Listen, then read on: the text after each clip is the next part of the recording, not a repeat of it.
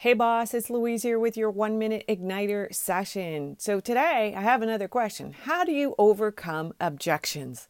Well, there are two ways that you sell your awesome offer. Now, the first way is on a live call. So let's start there first today, and then tomorrow we'll talk about the second way. When you charge greater than $2,500 for your coaching, then it requires you to get on a call. All right. Now, you could also sell it in a video series, and I have seen people sell around a $3,000 product at that price point.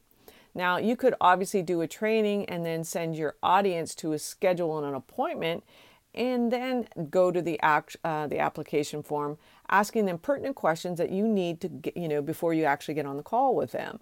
Now, you might have missed that sequence, just so I want to repeat it. You have to schedule first and then get them to fill out the application. Some people will see your application and then not bother to schedule it at all. Now, that's just a hurdle that we create sometimes, and so it's nice to do it the other way around. Now, if you schedule, if they schedule and then they don't fill out your application, then it's probably that you need to make it a little simpler. If you've maybe asked too many questions, so if you're asking 10, you might want to ask 3 or 2. You'll find that more about them on the actual call. So if you just need, a few things like their URL, their IG handle, just enough to get some homework done beforehand, that's all you really need. Now, here's another tip.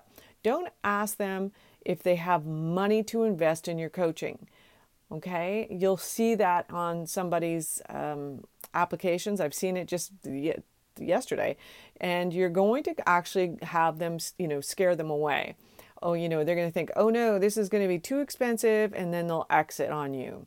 It's all in the conversation that you have with them that they will understand that they need you, and they will pretty much pay anything to make it happen if you find their pain points. Okay. Now, most of you know that I have a sales background. If you don't, I was a regional sales manager for one of the 100 most influential tech companies in the world. So I created a 3-step sales formula that will make your conversations easier, and I go into a lot of detail in it.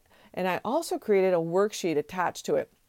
Now, I did this in a Google Doc so that you can actually edit. Now, what I want you to do is make a copy of it and then download it into your documents.